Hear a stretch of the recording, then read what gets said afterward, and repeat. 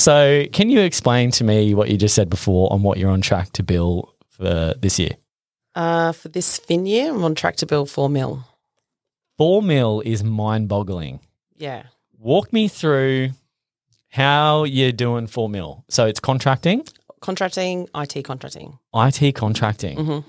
And has this been like a lineal progression, or is this just blown up in the last 12 months? Or how have you gone from, well, I'm assuming you started one day at much less than that.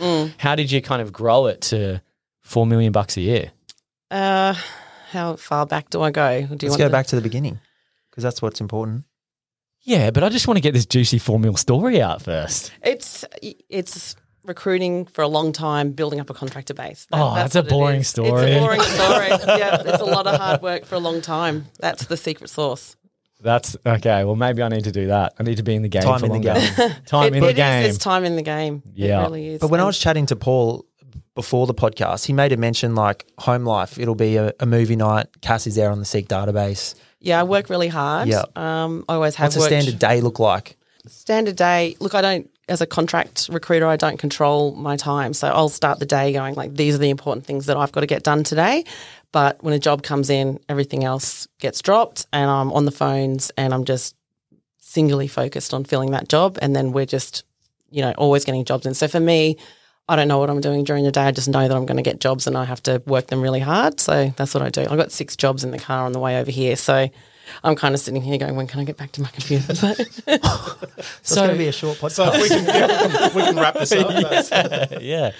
Yeah, that's wild. Okay, so I'm assuming you don't work normal hours, like 8 to 5? No. I mean, because we've got kids, my recruitment life has changed. I started out as a mining recruiter and I worked really hard in that and I billed really high in mining, perm mining.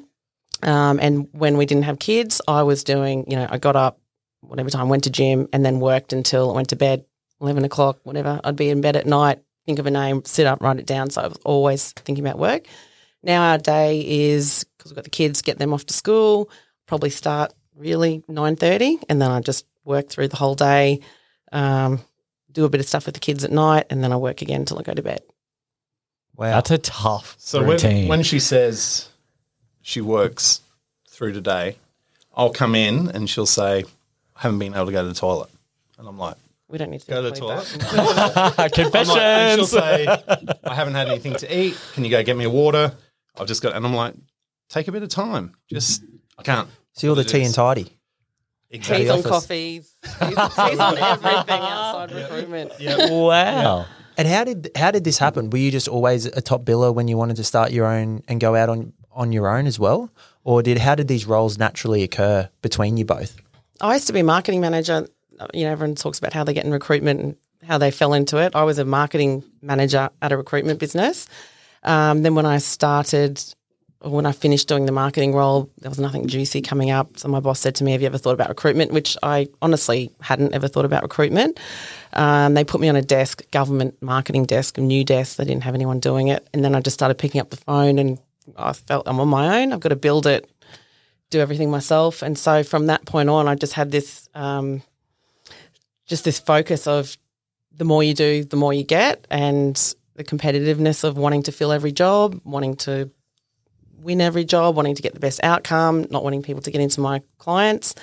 And that's just been my focus, whether it was mining, which I did for about 3 or 4 years. And then when the GFC hit and mining went down, I got into IT, completely different, but I still got the same focus and drive. So I think it's just the personal attribute of what your work ethic's like, and you've got it or you don't. Yeah, I don't know. I'd love to say it's this, but, it was the same for mining. I was probably the highest billing mining recruiter at that time when I was doing it. And then I don't know if I'm the highest billing IT recruiter. I'd have to be up there.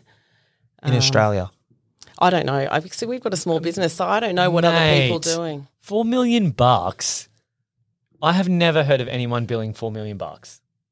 The top I've ever heard, and we speak to a lot of recruiters, and I'm not trying to blow smoke up here, but the top is normally around $2.5 mil.